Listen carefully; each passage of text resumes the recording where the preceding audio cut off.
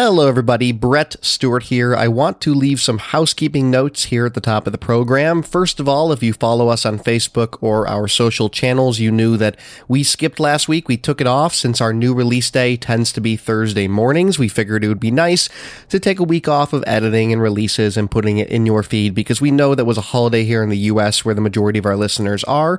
So with that said, we hope you had an absolutely wonderful Thanksgiving. We are so thankful for all of you wonderful listeners. We're thankful for you contributing on You Did This To Us weeks. We hope to grow that and continue to grow that. And if you have the opportunity to leave a review on Apple Podcasts, that helps us do that as we grow and try to get onto those movies and television charts at some point someday. That would be pretty darn rad. So thank you so much for your support there. And if you want to leave a review over there, we'd so appreciate it because we're just so immensely grateful that we're nearing 100 episodes now. That's unbelievable. If you go back to Geek Cinema Society, our earlier show before Movie Go Round, David, Nicole, and I have been together for over 3 years doing so many shows, almost 150 total at this point. And it's really just been a blessing in all of our lives to have the opportunity to do it. And we're really grateful that you guys join us along the ride. So thank you very, very much. I do also want to note that we're going to have some really fun and exciting 100th episode content over on the website, mgrpodcast.com. You can go on over there, and it's not going to be up when this episode comes out, but we'll announce it, probably episode 97 or 98, where we're going to have a bunch of awesome articles and things you can join in on. It's going to be very exciting as we celebrate coming up on 100 episodes, almost 2 years. Wow, the time has flown. If you'd like to leave feedback, though, this is a great time of year for you to do that. We'd love to get feedback leading into the 100th episode, so please go ahead and do that. hi@mgrpodcast.com. We'd love to hear from you. Without further ado, here is Star Wars The Last Jedi. And goodness, this is a long one, but I promise it's a really good one, so stay tuned.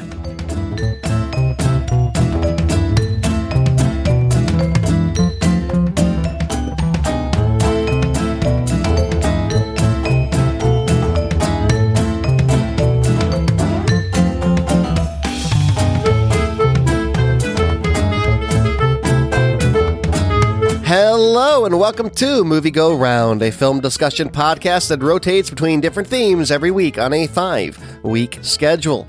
This week's theme is Future Classics.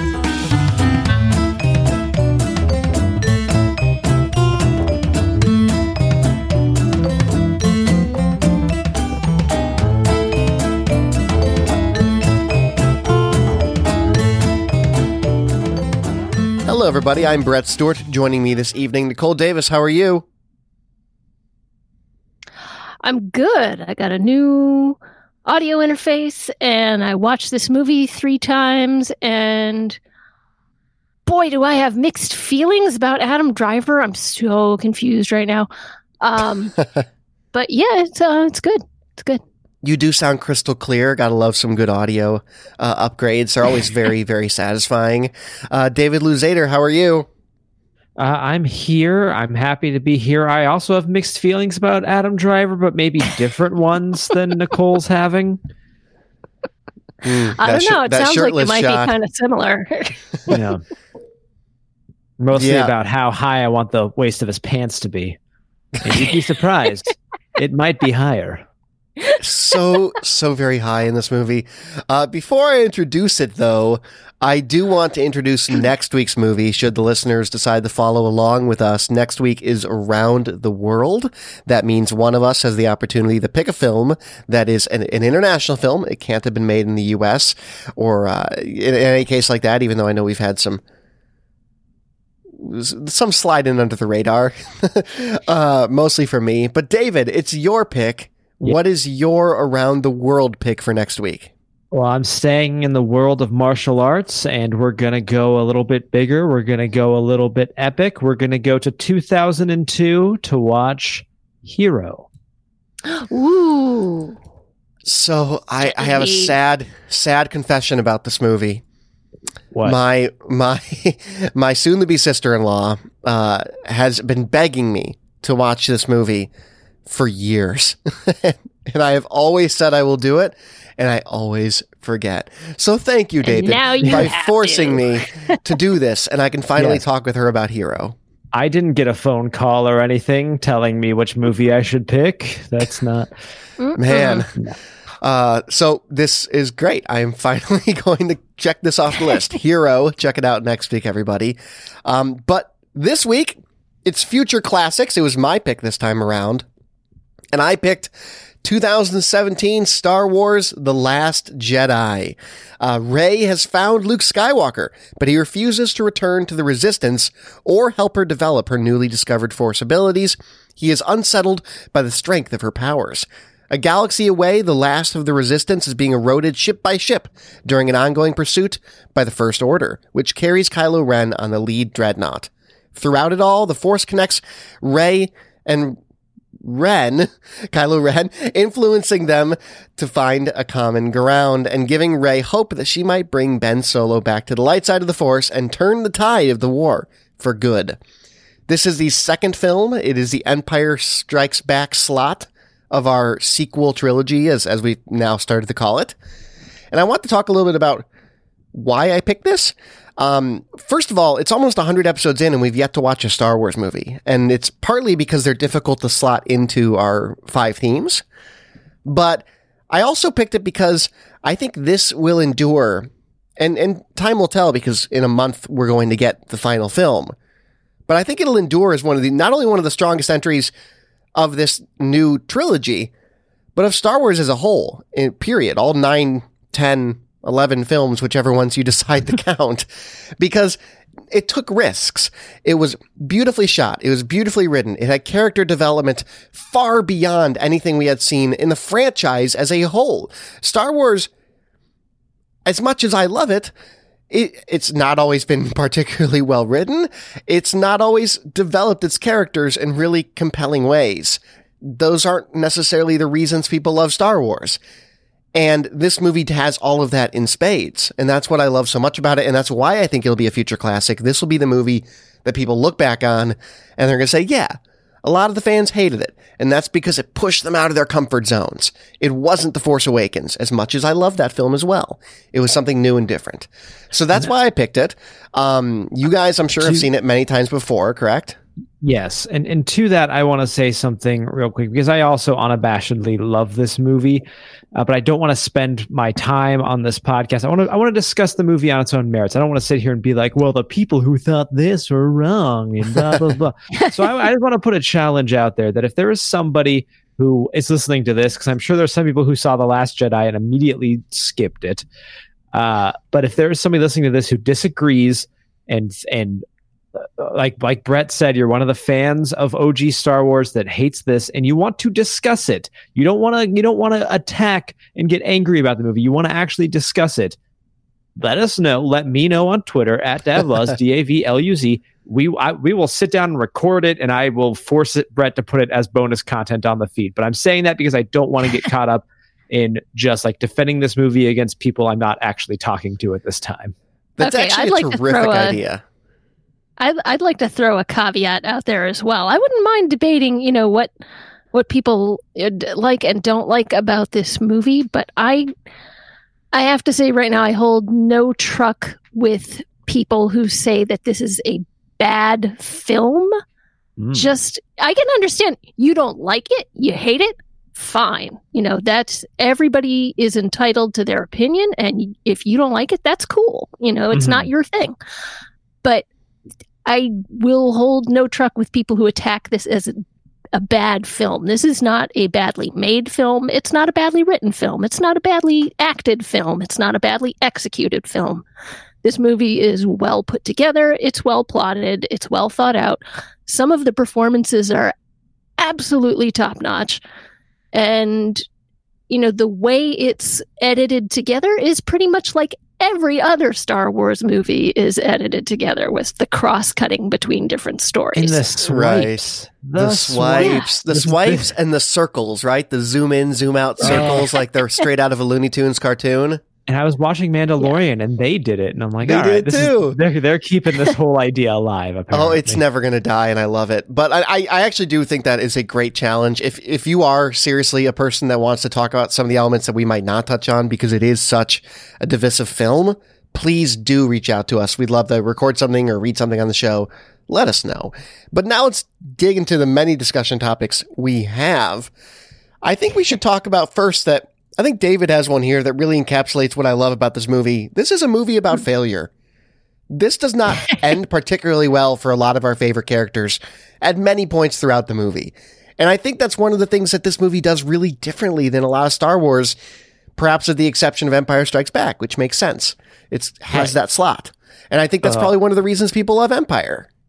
Which this is the empire of this trilogy. I hate when people say that about movies. Like, although I do actually think it's kind of true. But yes. in this case, yes. But I mean, it totally is. The heroes are downtrodden, but they still have that hopeful moment at the end. But all throughout this movie, people are trying things that just does not work out for them.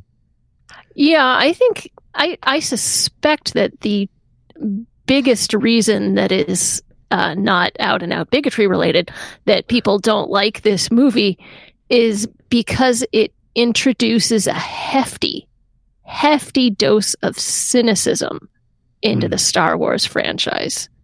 You know, always it's like, even when things are at their darkest, everyone has tremendous hope and they know they're on the right side and they know that things are going to carry on into the next day. And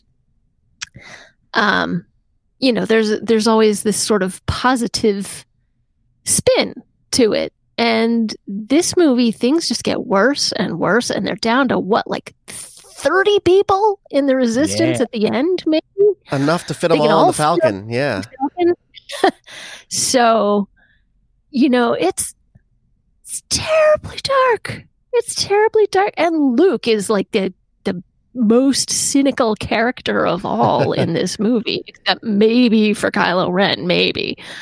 It's neck and neck in some places, you know, and I think a lot of people it does not sit well with them. And it didn't sit well with George Lucas because that was sort of his whole point behind the first trilogy was to, you know, it was like post Watergate and post Vietnam. And he was of the mind that people wanted to see like clear good and clear bad and a new hopefulness hope. And goodness. And yeah, just give something to come to the movies and cheer at. And that was his whole, you know, mindset in trying to get Star Wars made. And I think that's a big reason why he does not like this movie. And I think that just means that in more ways than one, Star Wars has outgrown what George Lucas ever even imagined it could be. And this is growing pains of a franchise that wants to be more. And I think that we had The Force Awakens introducing the sequel trilogy. And don't get me wrong, I love The Force Awakens. It's a beautiful film. And I think in a different context, we could probably talk about that as a future classic in its own right, because it did reignite this franchise. But as we have all talked to, as we've all talked to death in many of our geek circles, it is a rehash of many, many, many ideas from the original trilogy in an effort to not only stoke nostalgia, but to make people feel like it's returning to the roots of Star Wars that they so loved. And this movie diverged from that pretty aggressively. Yeah, and part of the thing, too, with a lot of Star Wars fans is that they saw these movies as kids or when they were younger, you know, back at an earlier, different stage of their life. And so they have these very powerful, intense emotions associated with Star Wars that you don't really get from movies as an adult, not in the same way. Things are a little bit different. And this was a film that tried to kind of grow up with its core audience. It's still got enough for the kids, you know, because Star Wars are kids' movies, guys. Like, let's also be honest about that. People need to realize these are kids' movies. And or at least kid-friendly movies. At least kid-friendly movies, yes. Which is like, you know, yeah. so you have a movie that's trying to now reach its core audience at the place that they're at. And I think for some people, part of the backlash was like, I'm not, this movie didn't make me feel like I was 8 years old again, and seeing Empire Strikes Back for the very first time and having like my mind blown. Oh gosh, is it coincidental that I was 8 when Empire came out? Though I will say, to that point, I think that there are some moments in this movie, and it is masked in a shroud of darkness, because the whole plot of the film is centered around maybe 12 or 24 hours at the very most of except for the Ray parts, which is a little bit vague on how long they're kind of vague, but like 3 days, I think. A couple days where like that. Right, where these giant Imperial dreadnought star destroyers are following these minuscule little rebel ships that can only just stay out of their cannon range because they're lighter and smaller and faster. And it's just this sad march toward death because there's nowhere they can go. There's nothing they can do. They can't jump to light speed because the Imperials can track them through light speed. And you have moments in this movie, though, that do have those glimmers of hope that Star Wars has. You do have and we'll break each of these down individually because I know that I'm opening up like 4 cans of worms right here. But you do have the triumphant releasing of the animals, or the releasing of the animals on the casino planet from Rose and Finn. You have the return of Yoda, spoilers, that in a scene that still gets me really good. And you have those moments that are classic Star Wars heartstring pullers that they still exist in here. It's just not the center focus of the plot this time around. Oh, and you have the kid at the very end pull the broom to himself with the Force, and then he holds it in a way that his shadow makes it look kind of like Jedi-esque, and that's this really great moment to me that still I think is really impactful and powerful, and I hope is setting up this whole idea of Star Wars being something that isn't just focused on the Skywalkers, which obviously Episode 9 is supposed to be the end of that, and Rian Johnson is supposed to be involved in things beyond that. So I'm just hoping that's like a hint of like, hey, here's the Star Wars you love, but it's going to not be the characters and explore things that are a little unfamiliar, but it's still gonna be Star Wars. It's still real to me, damn it. Right. I mean, yes, of all the projects that have gone in and out of the graveyard of Disney for their Star Wars acquisition after The Rise of Skywalker this December, one project that has not seen, any turbulence thus far is Rian Johnson coming back to do his own trilogy that he has signed on for one. So maybe that's it, right? Maybe we see more of that kid someday. Yay. I don't think so, but we're definitely getting 3 more of this guy. So I'm sure Star Wars fans will go and all see it and all complain. Sorry, people that don't like it. I don't want to shit on you this whole episode. So that's what I'm trying to not do. I know. It's hard for me. I'm the one who brought it here as a future classic. I get you. No, so let's actually talk about some of those moments I mentioned. Let's put it this way. I mean, if people, some people don't like it, and like I said, if not everybody can all like the same things, and that is fine. And I'm just going to try, I guess, to, if it's not clear already, yes, I'm with you guys. I love this movie, but so I will. We'll see if maybe we can present a case for you to reconsider some of the elements in this movie. So as long as we're talking about that, though, let's talk about some of those elements, some of the elements that are most controversial in this film. For instance, we'll kind of go down the line. Okay. A lot of folks don't like Rose as a character. And besides racism, I'm trying to wrap my head around why, to be entirely blunt, because I find her delightful. I think maybe it's a combination of she's this really weird mix of sunny but depressed. Yeah, is it like spunky? I don't know. Yeah, she's like exuberant, but I don't know, like I can see carrying heavy weight, Well, yeah, I mean, her sister died at the beginning of the movie.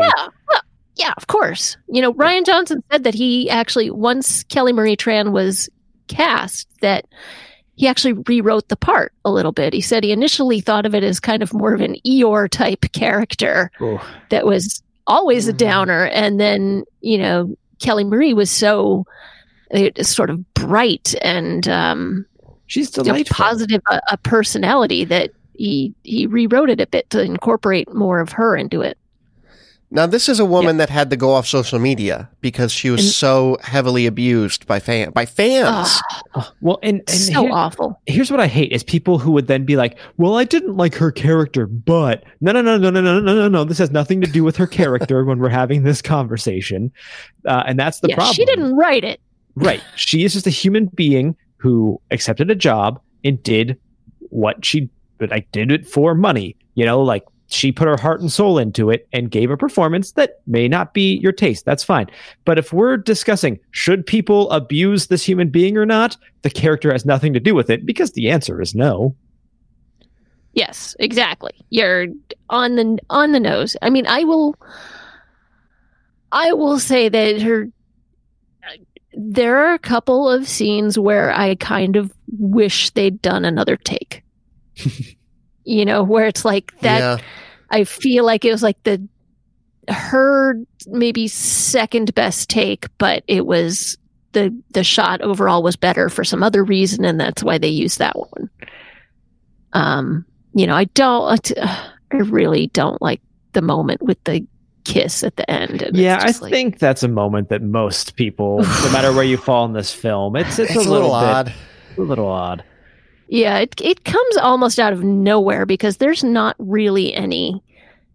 They're not pointing to any chemistry between Rose and Finn. She's painted as kind of a fan. Yeah, she's a little bit of worship. Yeah, it starts out where she's kind of like fangirling over him a little bit, because he's this guy who defected from the First Order. And came to join the resistance, so she's kind of a little like, oh, wow, and then she's immediately disillusioned and disappointed because she thinks he's trying to sneak out. Never meet your hero. I mean, he is, but not for the reasons that she thinks. And but he's still deserting the cause. Yeah. And I mean, yes, they bond over this joint task that they have, but it's like a colleague kind of bonding, it feels like. At least that's what comes through on screen to me. So it does that. The romantic moment at the end comes out really forced. Yeah, I agree with that. And that's not necessarily, I don't blame Kelly Marie Tran for that because I think it's not evident throughout the film as much as as we said, like the writing is good and it's wonderfully shot.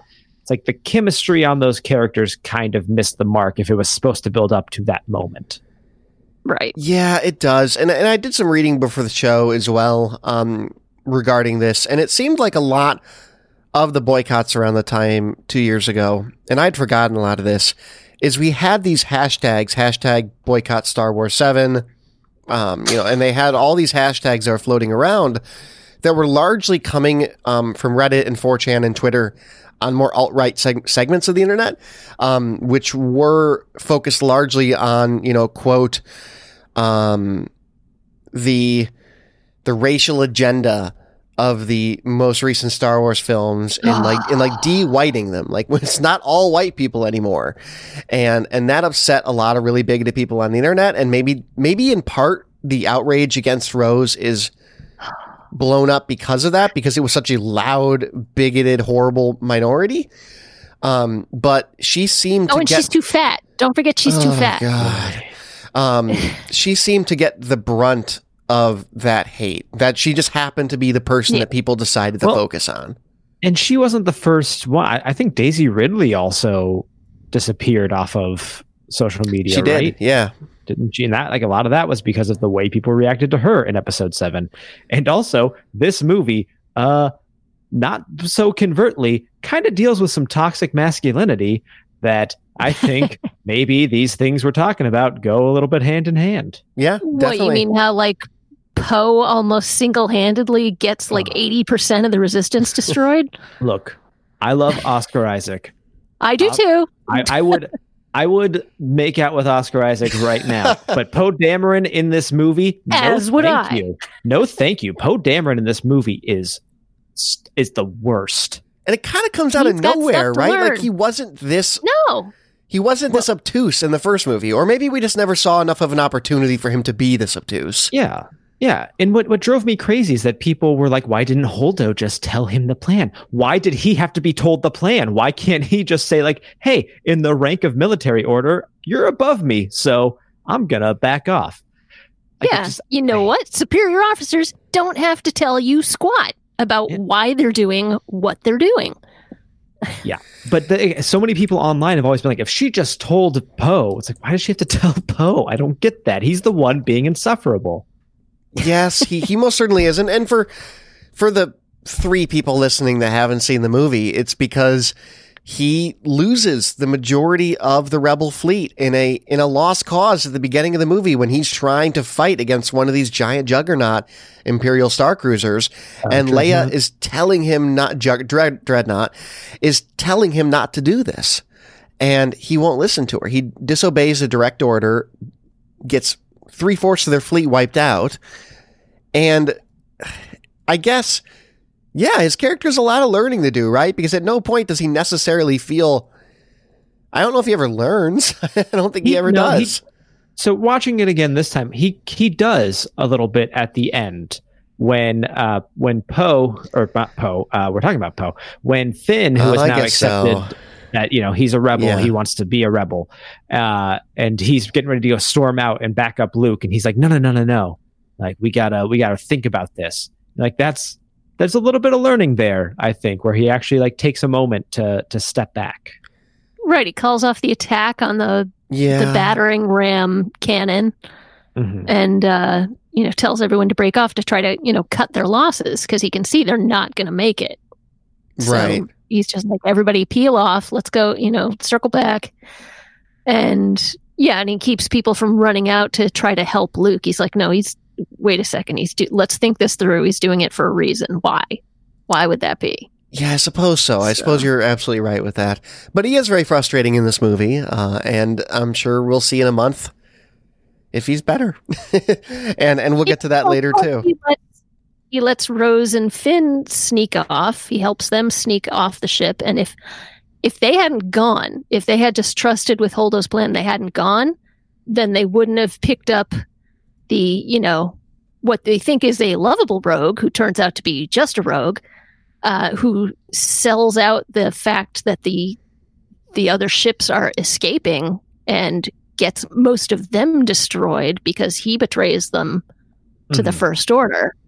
So he sells them that particular bit of information to get them to pay him and leave. Yeah.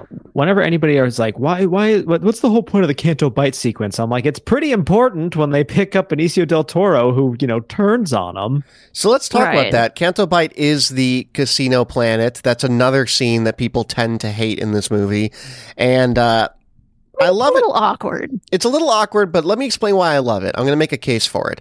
All right. I do feel, particularly in The Force Awakens before this, it was, look at Jakku. Look at Star Destroyer land. Hoth. Like, do you know what I mean? Like, everything was stuff I had previously seen in Star Wars movies, but with a different name on it. And that was okay, because I needed that nostalgia hit. But now I'm beyond that. I have gotten my hit. And, I want to see something really different and interesting I've never seen in the Star Wars movie. And maybe it falls a little flat a little bit because it is almost too like real life to feel Star Warsy. Like they're playing craps and they're playing that, regular games that we might know, but it's something new and it's something different. Visually, it's stunning. It's the most beautiful planet in this movie. It's so interesting to see.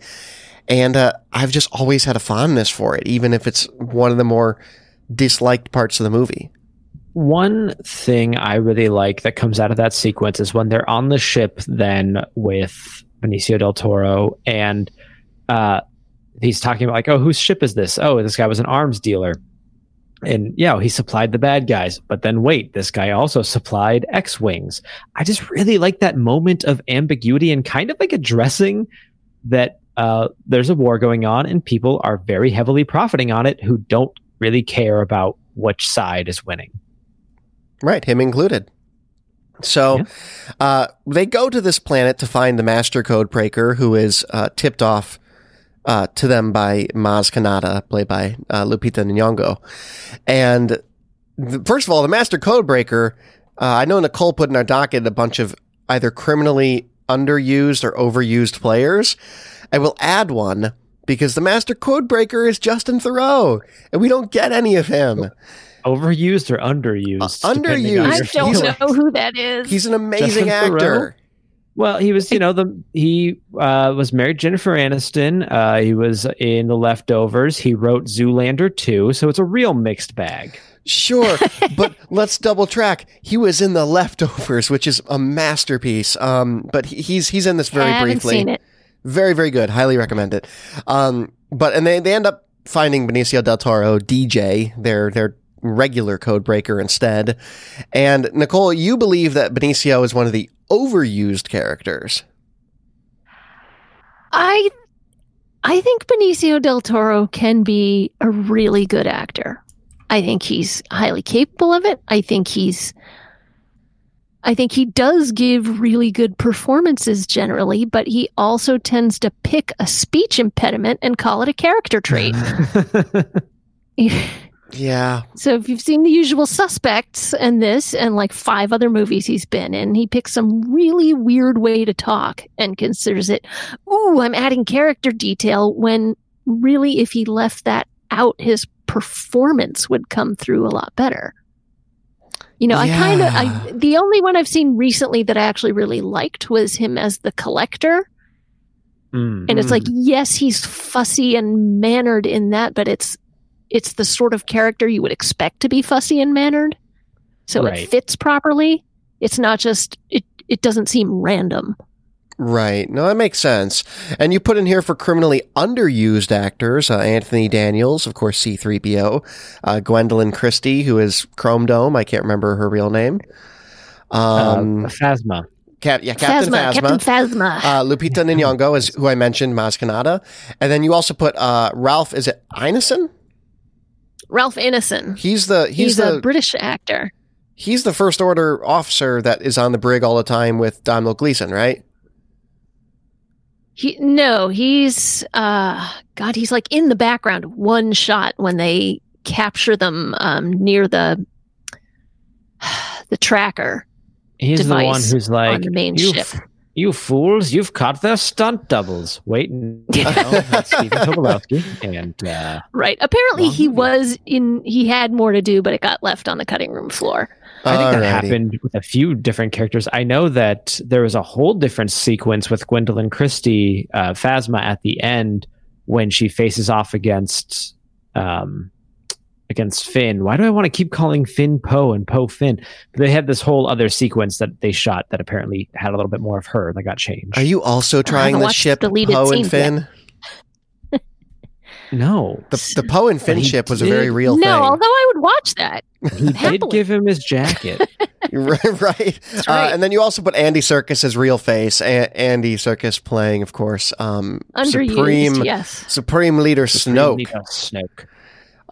Which is that is something I did watch on the special features. It actually shows you every scene that Snoke is in, but with Andy Serkis in the mocap suit. Oh, really? Oh, that'd be cool. And I want to see they that. actually put the motion capture cameras on the regular set, so he was really interacting with the other actors directly, which usually doesn't happen with mocap. Usually they mat them in later, and the motion capture actor has to act in like a big green open space.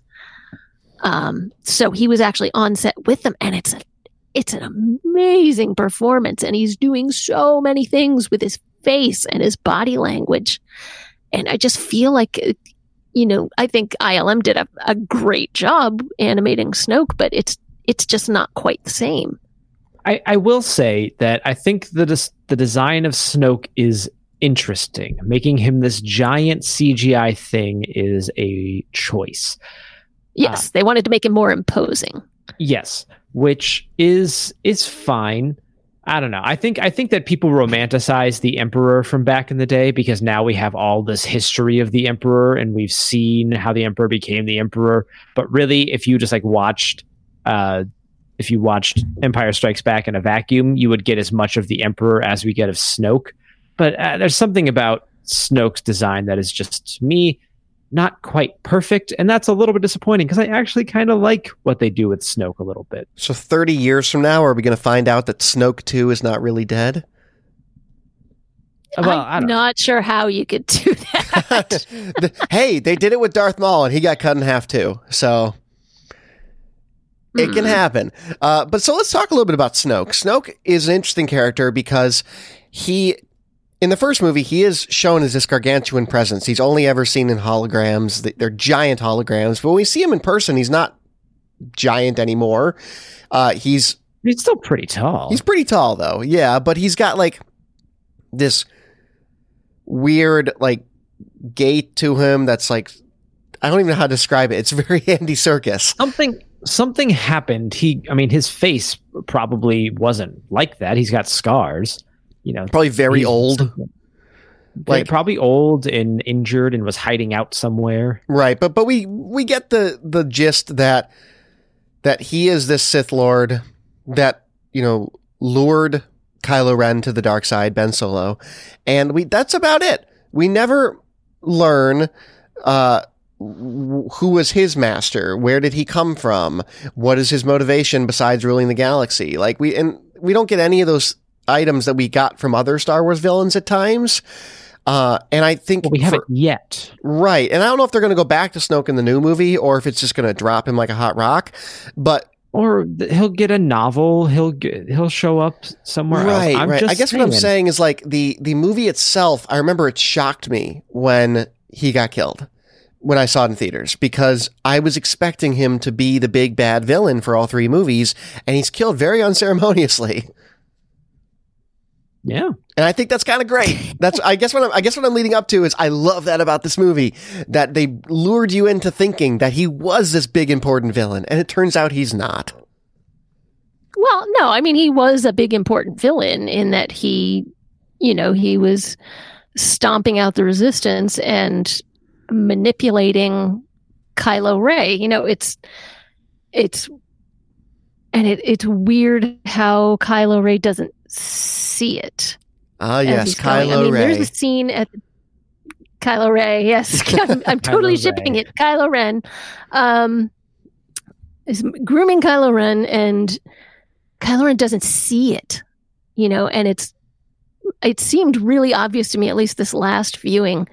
There's a scene near the beginning where Snoke is talking with Admiral Hux in his throne room, and as Hux is leaving, Kylo Ren walks in, and Snoke says to him, you're wondering why I keep this cur on a leash, this rabid cur on a leash. And it's like such a cur can be a sharp tool. And he's talking about Kylo Ren. He's not talking about Admiral Hux. Admiral Hux he's somebody's tool, but he's not a sharp tool.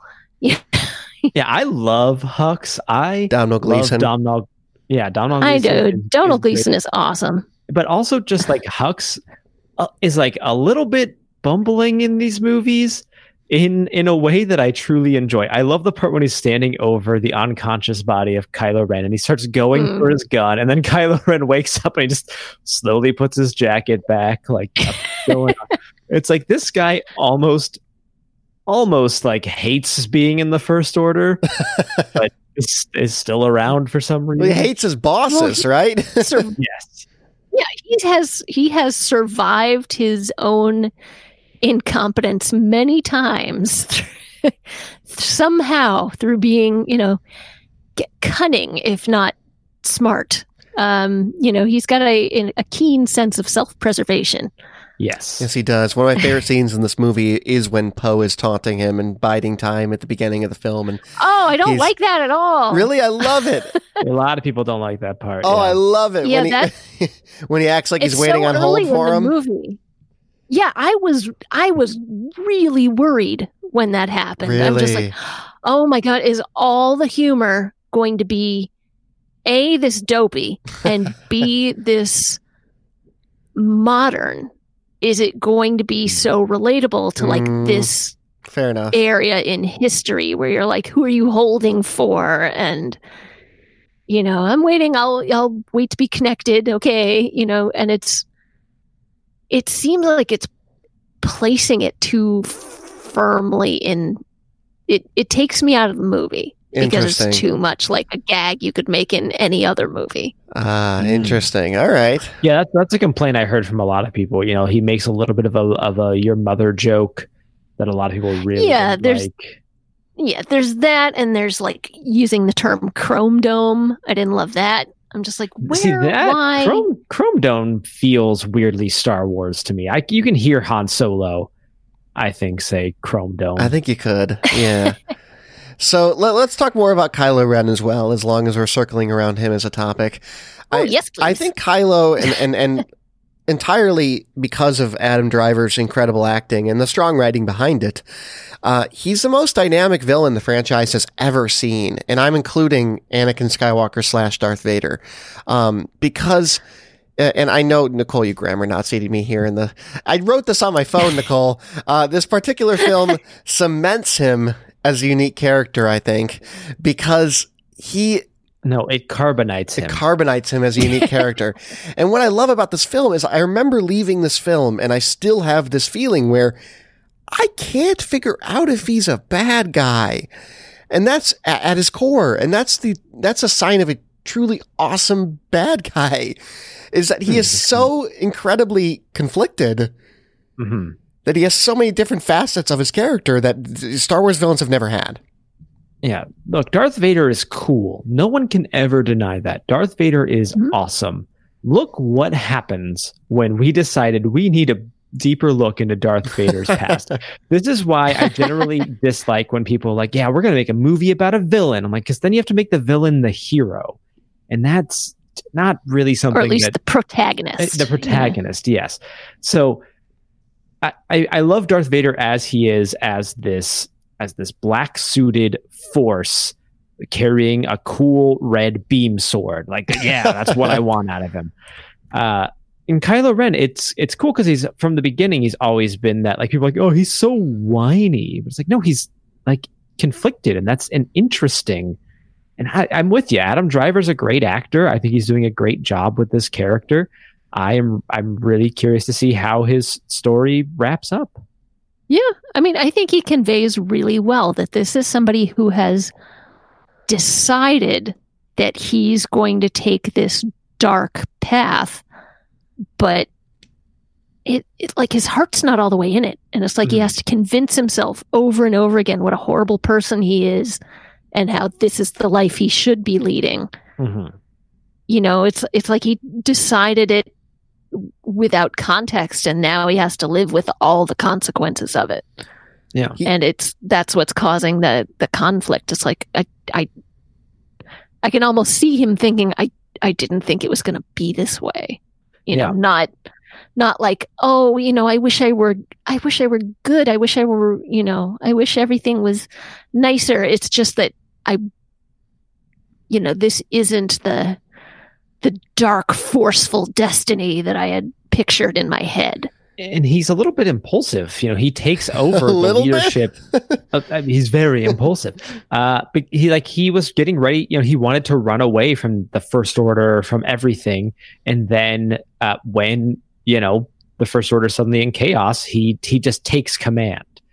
Yeah, he's somebody who's kind of like going back and forth, and not an annoying way. Because as you say, it's like he has to keep convincing himself, this is who I am.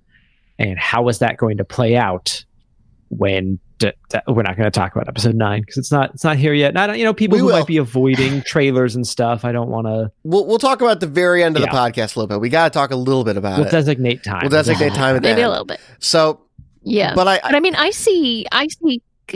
Let me just get this out because I had this written down because I felt really proud of myself for figuring this out. Is that, you know, in The Force Awakens, Kylo Ren is like this temperamental, emo teenager or more accurately, like goth teenager, who's just determined to be dark, whether or not that's a native trait to himself. And, now it's like he's a grad student who's taken 2 psychology courses and believes he knows how everyone thinks and how the world should work. He's a little older, he's a little more mature, but he's not fully formed yet. He's still figuring himself out and trying to forge this identity. And it's just never turning out quite the way he imagines, and it's frustrating him at every turn. That's an excellent analogy, and I think it ties into some of what I was thinking as well, because I see him as a character that, as you said, Nicole, he wants to follow the dark side, and he's decided very early on this is his path, perhaps partly due to the fact that Luke kind of pushes him that way. Let's not forget that the way Luke tells the story of Kylo Ren's turn to the dark side is very different than the way Kylo does and the way that Luke later admits. Luke failed him in a way and sent him on this path. And at the end of this movie, we see that he doesn't necessarily want the ideas that go along with Jedi or Sith or anything like that. He just wants to be done with it all, right? Let the past die. That's the whole Kylo Ren thing in this movie. And that's very different than any other Sith Lord or bad guy we've gotten in Star Wars that want the Sith as an idea, as an empire to grow, literally an empire. He doesn't want any of that. And I think that makes him a much more dynamic character. I think he believes that's how he can get rid of all the conflict inside of him, is if he can cut himself off completely from the past, from where he grew up, from who he is known, from, the first order that he has served in, and just start new, starting from today, kill everything from before, and everything will be all right. I think that's what I'm getting from the character, from Adam Driver's performance, from the writing in this movie. That's why he's so insistent, let the past die, kill it if you have to. What is he say? It's kill it if you have to, and then it's the only way to become what you were meant to be. Mm-hmm. Great line. Yeah. Yeah, and I think that's what makes him one of the more unique villains of the franchise. Now, one of the people that he has to kill in his past is his uncle, Luke Skywalker. Now, is this Mark Hamill's best performance? This is a question from Nicole, but I will add editorially to your question. I think Mark Hamill has become a dramatically better actor with age. I don't think that the original Luke Skywalker in the 70s and 80s is a particularly strong performance, nor is he ever accused of performing in one. Whiny. Yeah, you want to go to Tosche Station to pick up some power converters, he's got you covered. Yeah. But in this movie, it's almost like 30 years of doing voice work and odd jobs has taught him to just be an incredible actor because he's so good. He is really good in this movie. I will agree with Nicole that I think this is probably his best acting, which is, I think, interesting considering his comments about how he did not like how Luke was being handled in the film. And then he comes in and gives a really great performance. Yeah, that's something Rian Johnson talks about in the commentary and the special features, is that, Mark Hamill made it very clear that he didn't like that Luke Skywalker dies. He didn't like Luke's outlook throughout the movie. He didn't like what Luke was doing. And that said, every day he showed up and gave 100% and gave this fantastic performance. And what a professional. And he could have not, right? He could have just shown up and been like, this isn't going to go, this isn't going to end how you think it is. Like, just really hammed it up, really been, he could have tanked this movie if he wanted to. Yeah.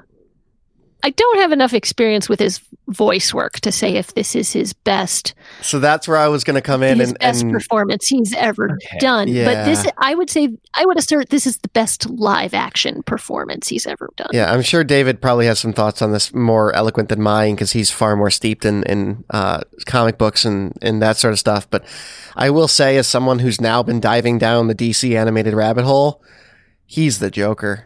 Oh my God. Yeah. No, his voice work as the Joker is fantastic. No one's going to deny that. I'm going to get flack for saying this. I think that he is a great voice actor, but I think most of it is just a little bit of a variation on the Joker. Except for Fire Lord Ozai. He's great as Fire Lord Ozai. But there are some roles I'm here like, oh, that's Mark Hamill. He's just doing the Joker again. Which is not, necessarily a bad way to go. But yeah, he's a killer Joker, though. That might be his best performance if it's not this. Oh, yeah. So, but I did love seeing him in this. And I also want to mention, I wanted your guys' take on this. He shows up through some sort of astral projection, force magic voodoo. And he taunts Kylo long enough for the Resistance to escape. Mm-hmm. He goes to Leia. He holds her hand, he gives her Han's dice, and kisses her on the forehead. And they share kind of a wink, wink, nudge, nudge moment. Because she most certainly knows that he's not really there, doesn't she? Yeah. Yeah. Okay. As soon as their hands touch, you can see the look on her face is like she suddenly gets what's going on here. Which is also why she leaves the dice, because she never would have left them if they're real dice, and she believed they're real dice. What's great is that people who people were like, how that's so crazy Luke did that, but where did that come from? And there's a great sequence of tweets from Rian Johnson of like it's just pictures zooming in on a bookshelf, and there's like some Jedi book that's been published at some point, and he pulls it out and just opens to the page of force projection and just like displays the definition of it, and then closes the book and puts it back. And it's just there's no words, it's just a sequence of pictures being like, look, guys, it's in the canon. What do you want? Yeah, one of my favorite bromances on Twitter is Rian Johnson and Duncan Jones.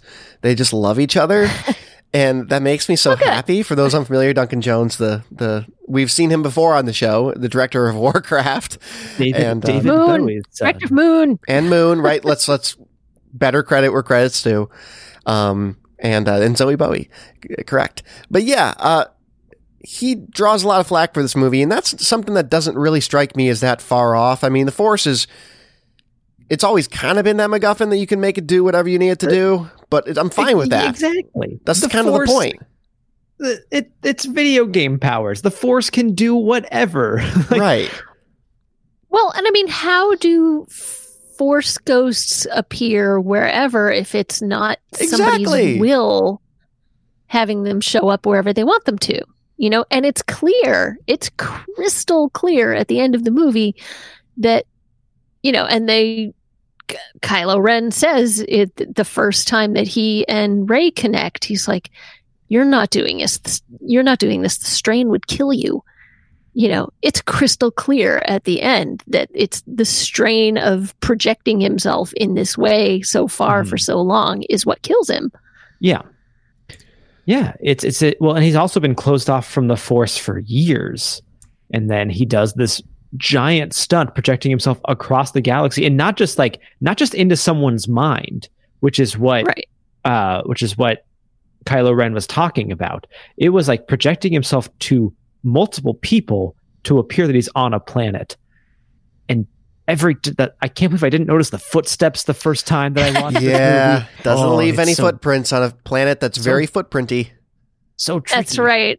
Rian Johnson was very clear. He's like, I didn't want to cheat. I wanted to make it very clear. I wanted to play fair. That's smart. So like you never see any of the salt flakes land on Luke's clothes. You never see them get, sizzle as they hit the lightsaber because he's not there.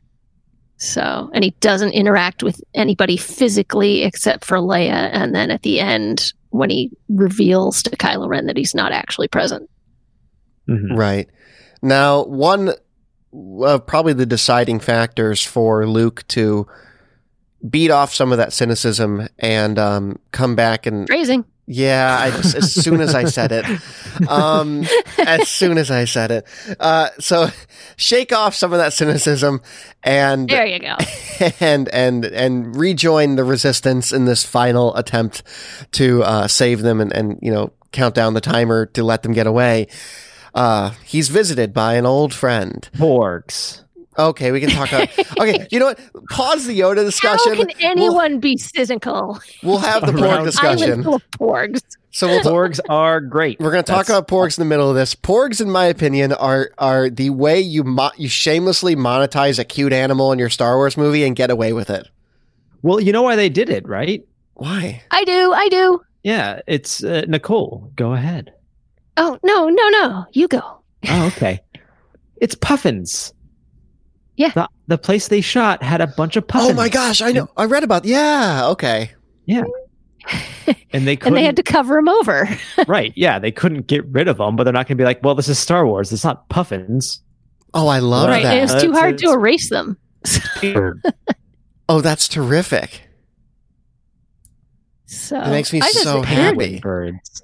They are some of the weirdest critters ever. Apparently, they went through a huge number of iterations. Oh, I don't But doubt it's it. like a And I bird love body, them. but a mammal face, which is And I so love weird. them. They're so cute. I love But them when the also. little I have a one- stuffed porg somewhere When in my the house. little one yells, in the Yeah. Millennium Falcon, it's so great. It is great. But I do think He's like roaring like his friend Chewbacca. right. Yeah. It's his battle cry. But because they're so cute and because they're not like I think the issue, if you look at historically, like things that George Lucas attempt to make cute so he could sell toys. And like the first one's the Ewoks, of course. And people hate the Ewoks because they're these weird little teddy bears taking down, fully armed stormtroopers. And then people They're hate teddy bears with human teeth. That's what makes them weird. yeah, they are. And then the second weird. one, of course, is Jar Jar Binks, which people hated for a whole Ooh. other litany of reasons. And So many reasons. so, but I guess like the problem with those iterations on a cute little toy seller is that they tried to jam them into the plot too much. And I don't think you can do that. This would have been weird if the Porgs had saved the day. Right. And yet, if they had, I still would have loved them. Maybe their cuteness transcends any bad writing, right? Like, Nah. No, it's like you said, they were just a cute little additional thing, and it came out of necessity, and they used them correctly. and we have our And it's Crystal Fox Something dudes. for the little kids. Yeah. The Crystal Foxes, they're some Sure. of my favorite too. Let's not forget them. Yeah. Oh, super funny on the special features, like the iterations that they went through for those. Oh, I bet. They ended up going all digital at the end, but there was one phase where they were putting like this white hairy suit on a Greyhound and running it around, and they're like, wow, no, this isn't work. No. Oh, they're so beautiful. I love it them. down. They're just some good boys. But let's return to the discussion of Yoda. Yoda returns to this old tree that houses the sacred Jedi texts that Luke is now coming to burn down, and Yoda decides to just And looks Burn it remarkably down. like the resistance symbol, right, and Yoda. which I didn't catch until like the third viewing. I feel Yeah, ashamed of myself. And Yoda decides to just burn it down himself. He shows up as a Force ghost. He lights that thing on fire, and he gives Luke a pep talk. And it still fills me with childlike joy. There's something about this scene that is so special to me, and I can't even quantify why. But just having Yoda there for a couple minutes just makes me want to cry. Like, I love the scene. Well, Yoda and Luke are now talking on a completely different level. They're no longer talking as master and pupil. They're Right. talking as equals. And there's that great moment of we are what they grow beyond. Oh, my God. And Frank Oz Yeah. is back, and they decided to do it with a puppet instead of the stupid animation. They just hit the There's mark, a I little think. bit of CGI. There's a little bit of CGI. A little work on bit. the I mean, puppet. but they hit the mark on what Yoda was supposed to look and sound like, whereas the prequels were very hit and miss. Well, they Yeah. cast the puppet they found the original mold. They cast the puppet.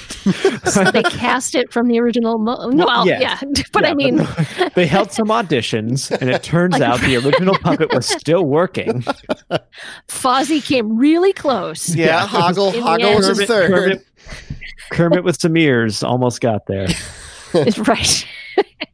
But like they said they found like the woman who painted the original Yoda's eyes, and they had her paint a new set to put in the puppet, and it's just like, whoa, it's gonna be a weird phone call. Amazing. Well, one day that and puppet wonderful moment where like Yoda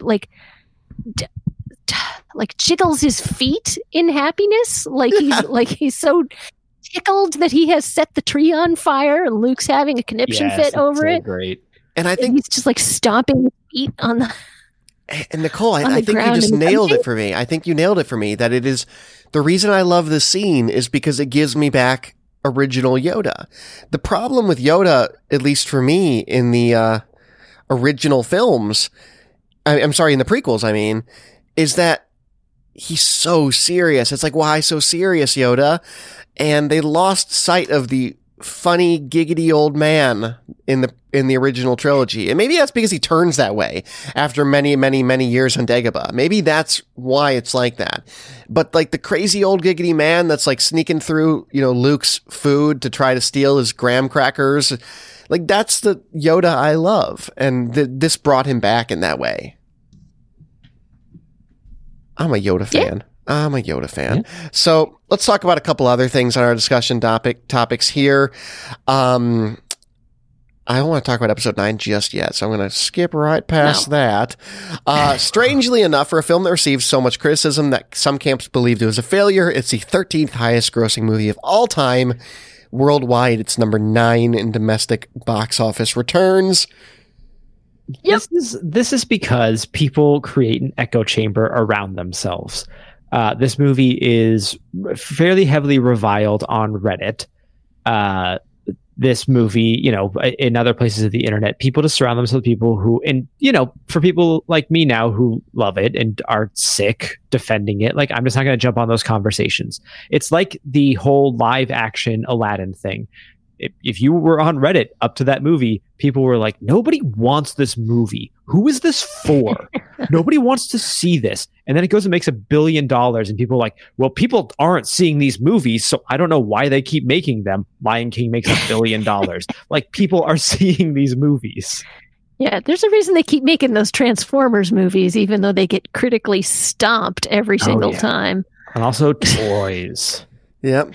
Also toys. The Bumblebee. I'll stand by Bumblebee. One thing that's not on the docket that I thought would come up organically, but hasn't, so I'm going to bring it up before we go because it's important, is how do you feel about the Kylo Ren Rey connections and sort of weird bond that they form? Does it feel like I don't know.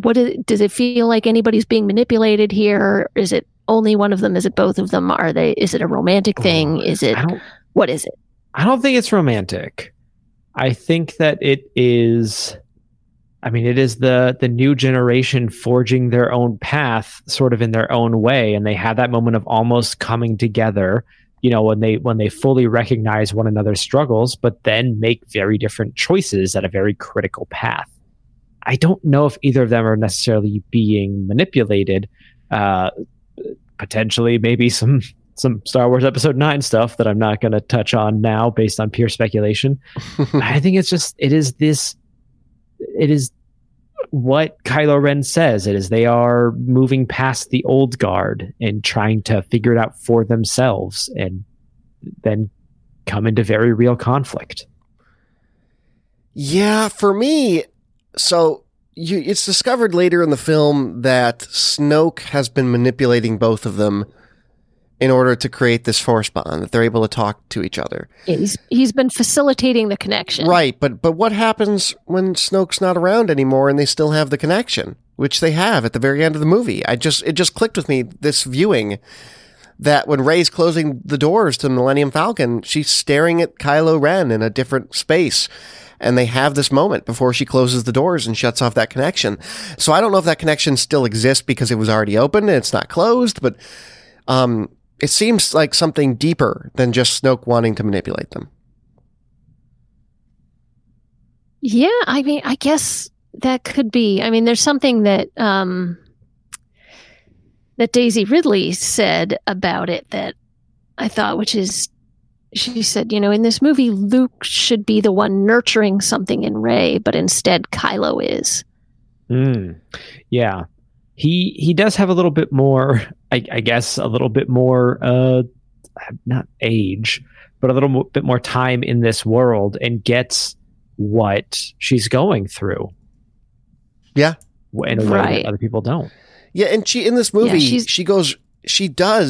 has a lot of the instincts that he has, except she acts on them in different ways. Luke is scared of her initially because when he's teaching her the ways of the Force, and she is enticed by the dark on the island, this island of the Jedi Temple, to go and see what's in the dark and see what's in this place that's calling to her. She goes straight for it. She doesn't try to resist it.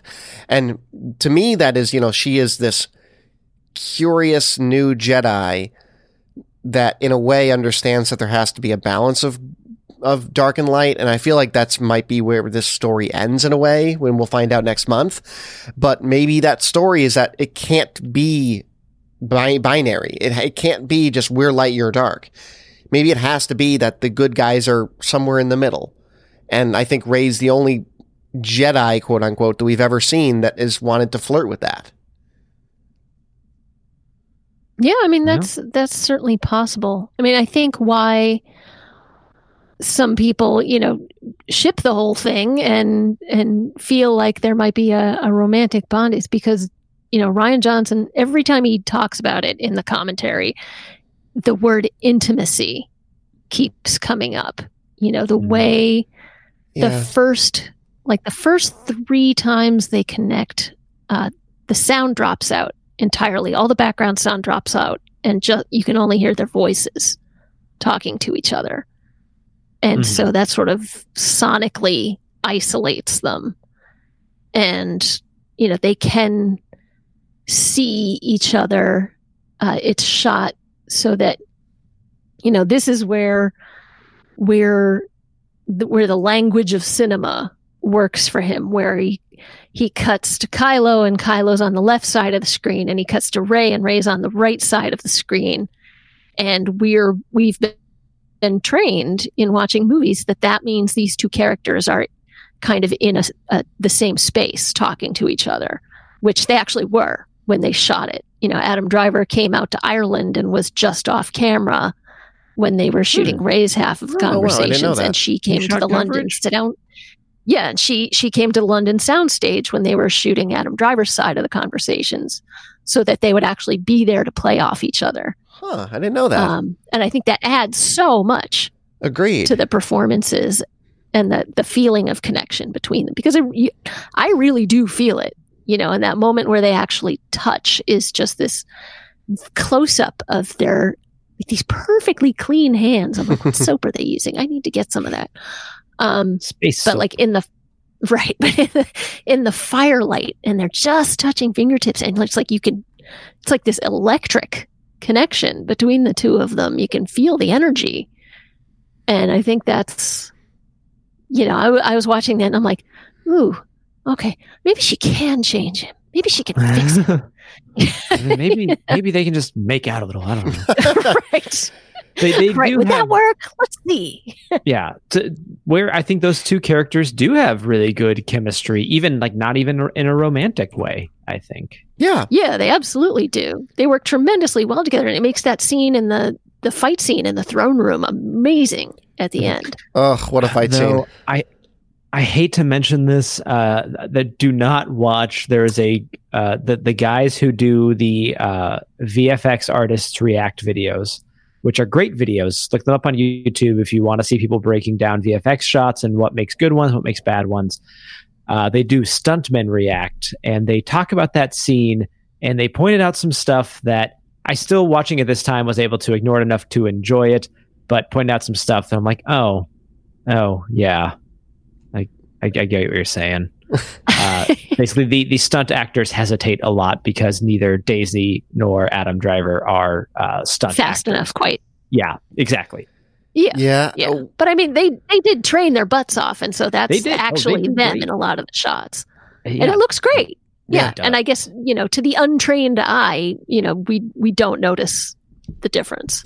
Mhm. And also once there's it was a little pointed out. Yeah, and there's a little cheating with throwing slow-mo in here and there, so you can't really tell how fast everybody's moving. Right. Mhm. There's two elements to that scene I want to touch on. The first is that I do want to mention that one of the reasons I've really adored the sequel trilogy thus far is that I struggle with the lightsaber play in the prequels and enjoying it because sometimes it's just You need a safety word. sometimes it's just so incredibly like fencing-ish. I don't know what the correct word is, but it's like whipping lightsabers around in the most grandiose way possible to the point where it's frankly absurd.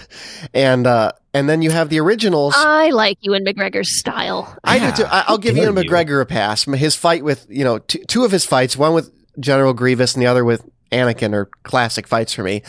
But sometimes it just went a little overboard for me. And then on the other side of the token, in the original trilogy, it was very medieval. You held that lightsaber with two hands. You bashed into each other.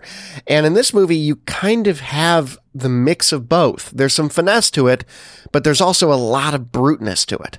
And a lot of that comes from Adam Driver, and because he has a literal longsword as a lightsaber. But I like that. I think it's a cool fusion. I think it's a fair compromise. Yeah, or we could just go back to how we were doing it in episode 4, and it's just really awkwardly hitting two sticks together. Oh my God. Real slow. Real slow. Nobody choreographed that scene. Nope. But the second more important item to talk about in that scene is when Kylo tells Rey who her parents are, that they were nobodies, that they were drunken traders that traded her off for more booze money and never cared about her and left her stranded on a desert planet. And this was... Yeah, and they're buried in a pauper's grave on Jakku. Right. Now, this is, for some, anticlimactic because there was an expectation that she is a Skywalker, she is a Kenobi. And as you can tell by my tone of voice, I think those are stupid. Not everyone that's important in the Star Wars universe has to be a Skywalker. And I loved that about Rian Johnson's... It's a big galaxy. Right. And I love that about Rian Johnson's decision to make her parents nobodies. And I've always really admired that decision, knowing full well when he made it that would draw ire from fans. Though there's really no way you can win with that decision, but he picked the harder way out of it. And I like that about it. What do you guys think? Well, I like it too. And he always said, like, you know what? It really wasn't, at the end of the day, it's not my call. It's whoever makes episode 9's call. Kathleen Kennedy could come down from on high and be like, no, let's go ahead and change that. And they very well may change it. But I just love the idea that she is a nobody who is not tied to all of this, who just shows up and is now a big important player, because that makes it feel like any of us could be a big important player in Star Wars. Right, exactly.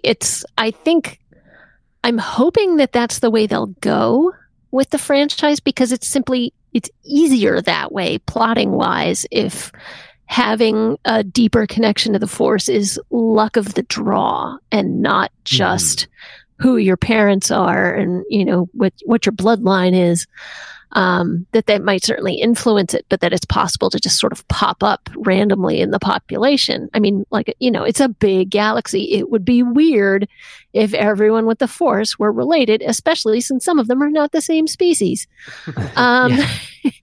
But talk about an example of toxic masculinity. It's like Kylo turns to her and he's like, you come from nothing.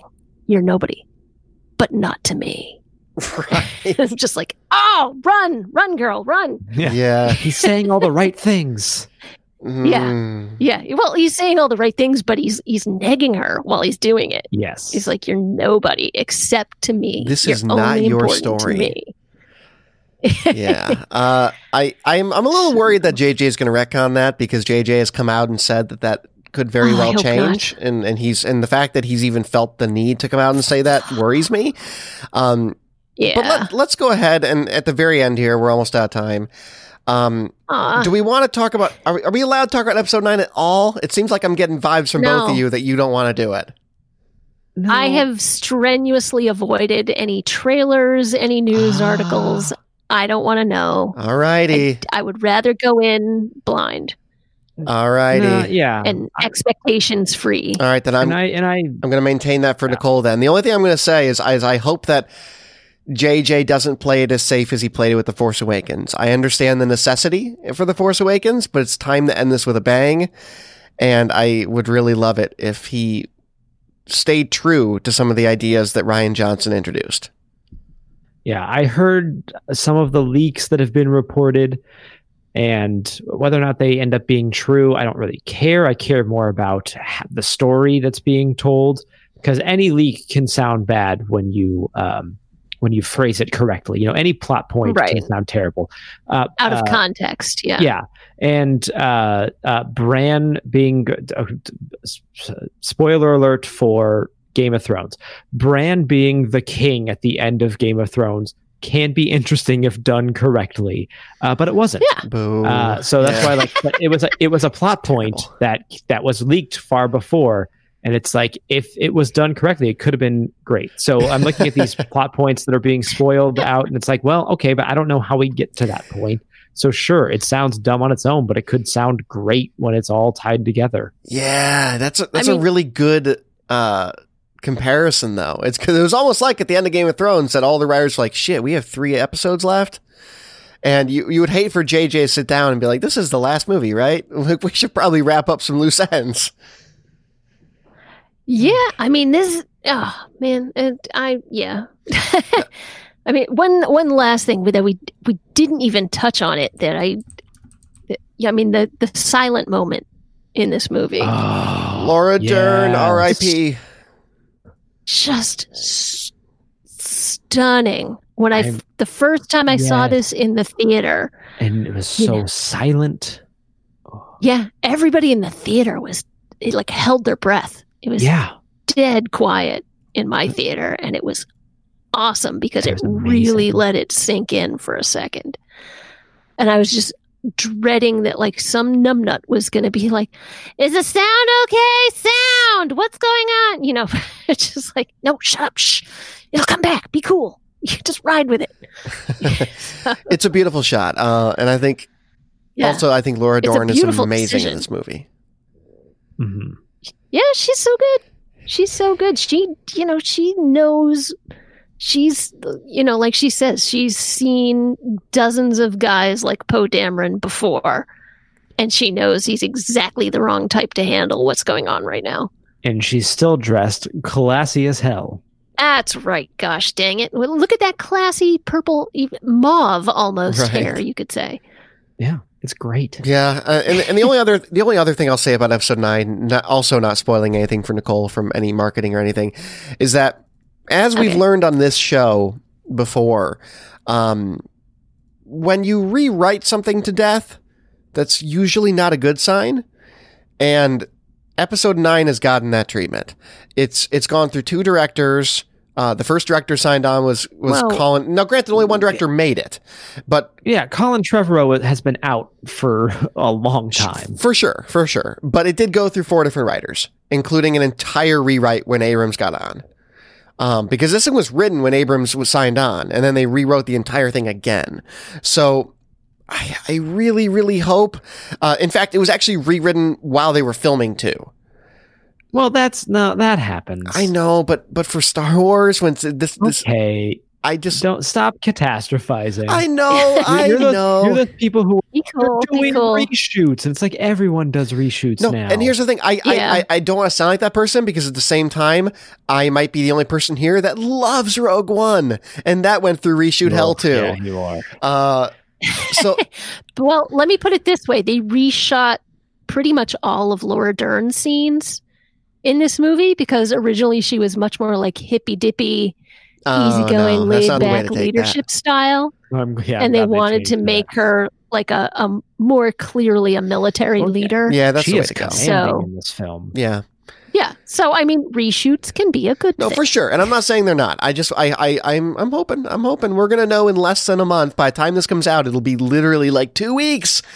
So very, very, very, very, very exciting. Do you guys have your tickets? Can't be worse than episode 2. Episode 2. Are we talking Attack of the Clones? No.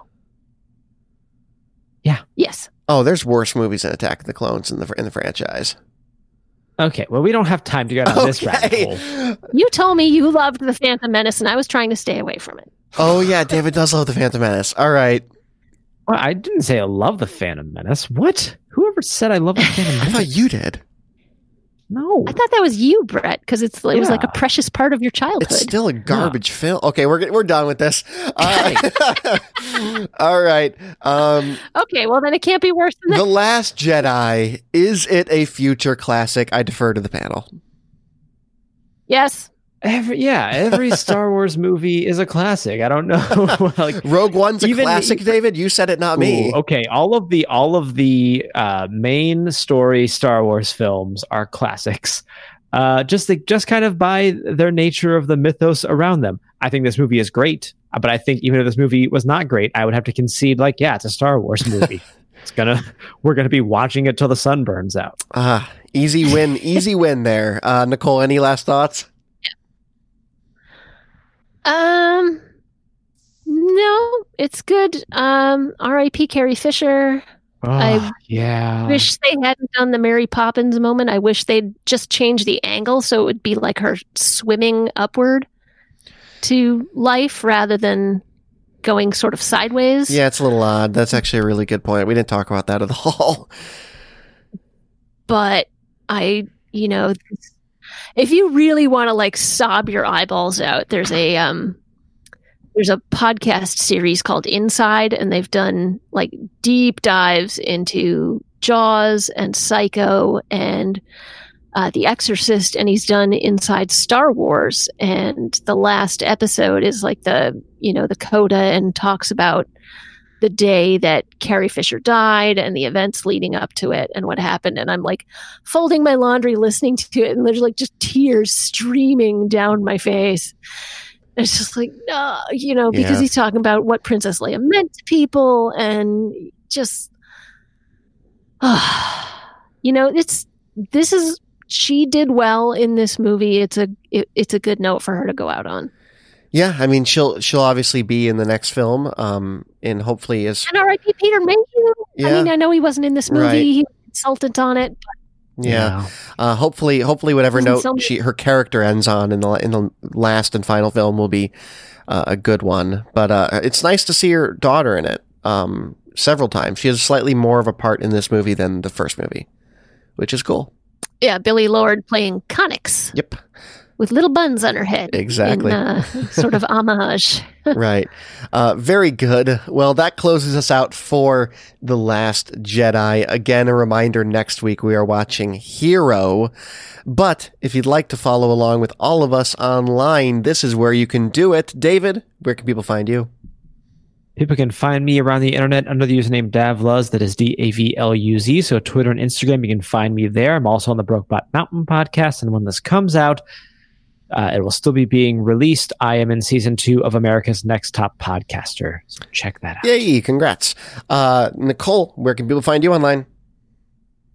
You can find me taking care of our Facebook page at facebook.com/moviegoroundpodcast. And I have updated my Letterboxd page with Nicole_Davis.